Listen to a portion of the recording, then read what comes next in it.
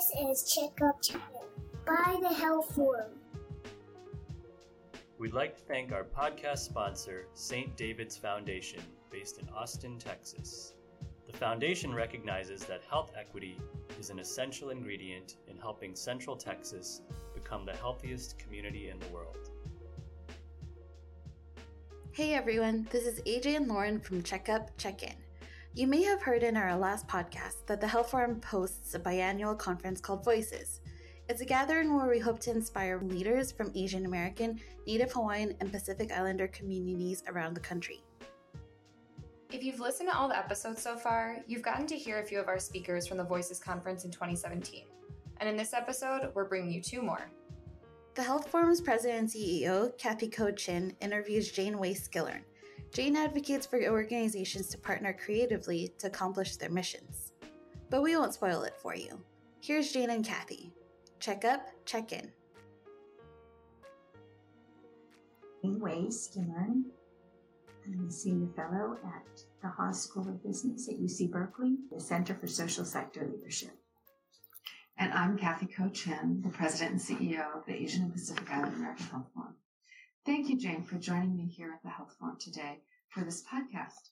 So we've been really quite taken with your concepts of network leadership and network principles. Could you describe what those are?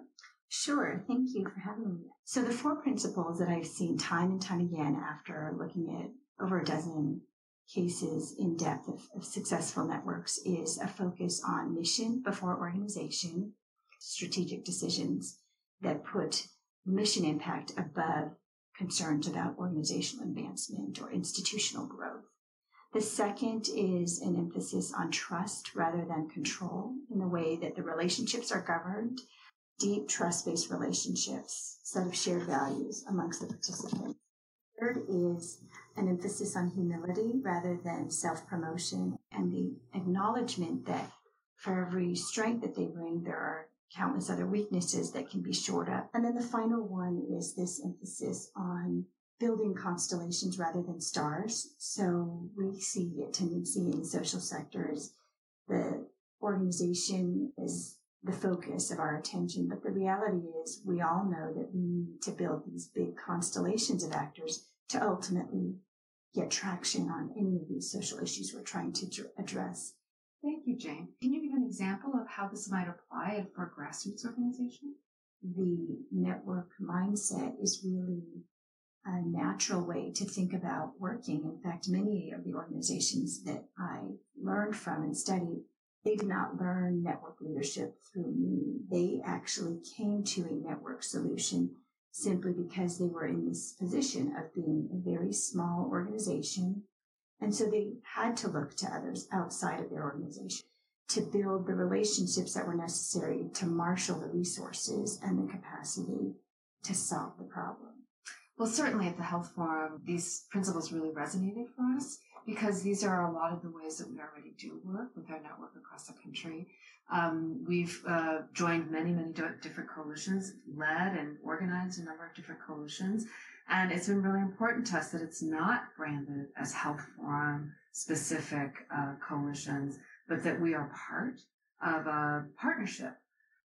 Over the course of the last 6 to 8 years, we've brought together the Health Equity Working Group in DC time and time again.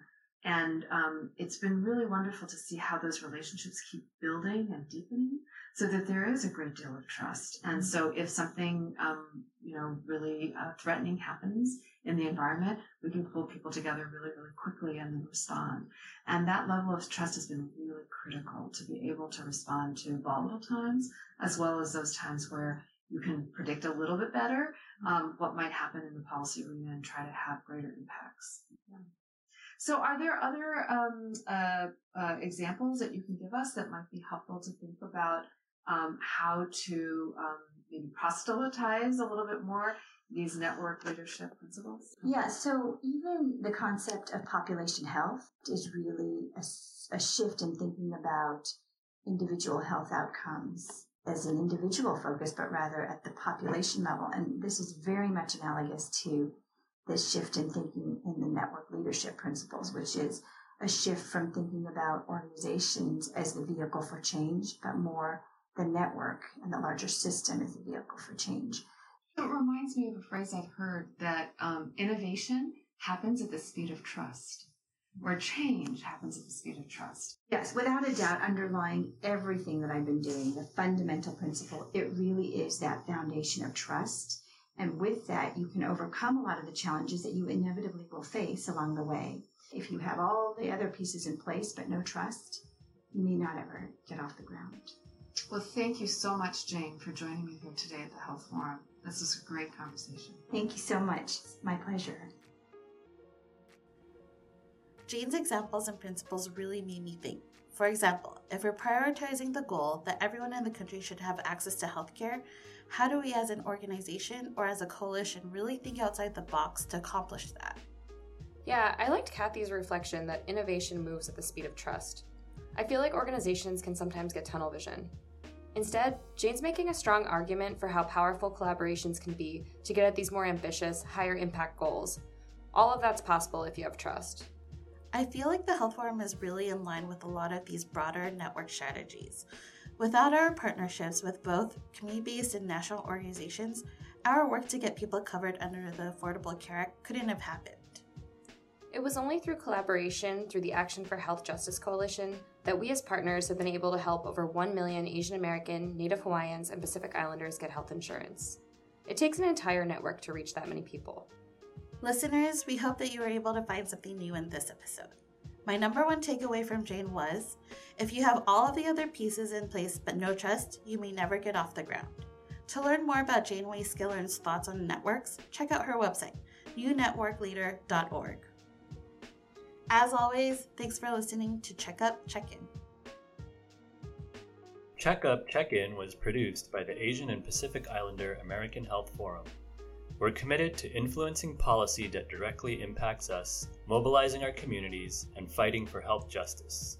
Follow us online by visiting www.apiahf.org. We're on Twitter and Instagram at APIAHF, and on Facebook at Asian and Pacific Islander American Health Forum.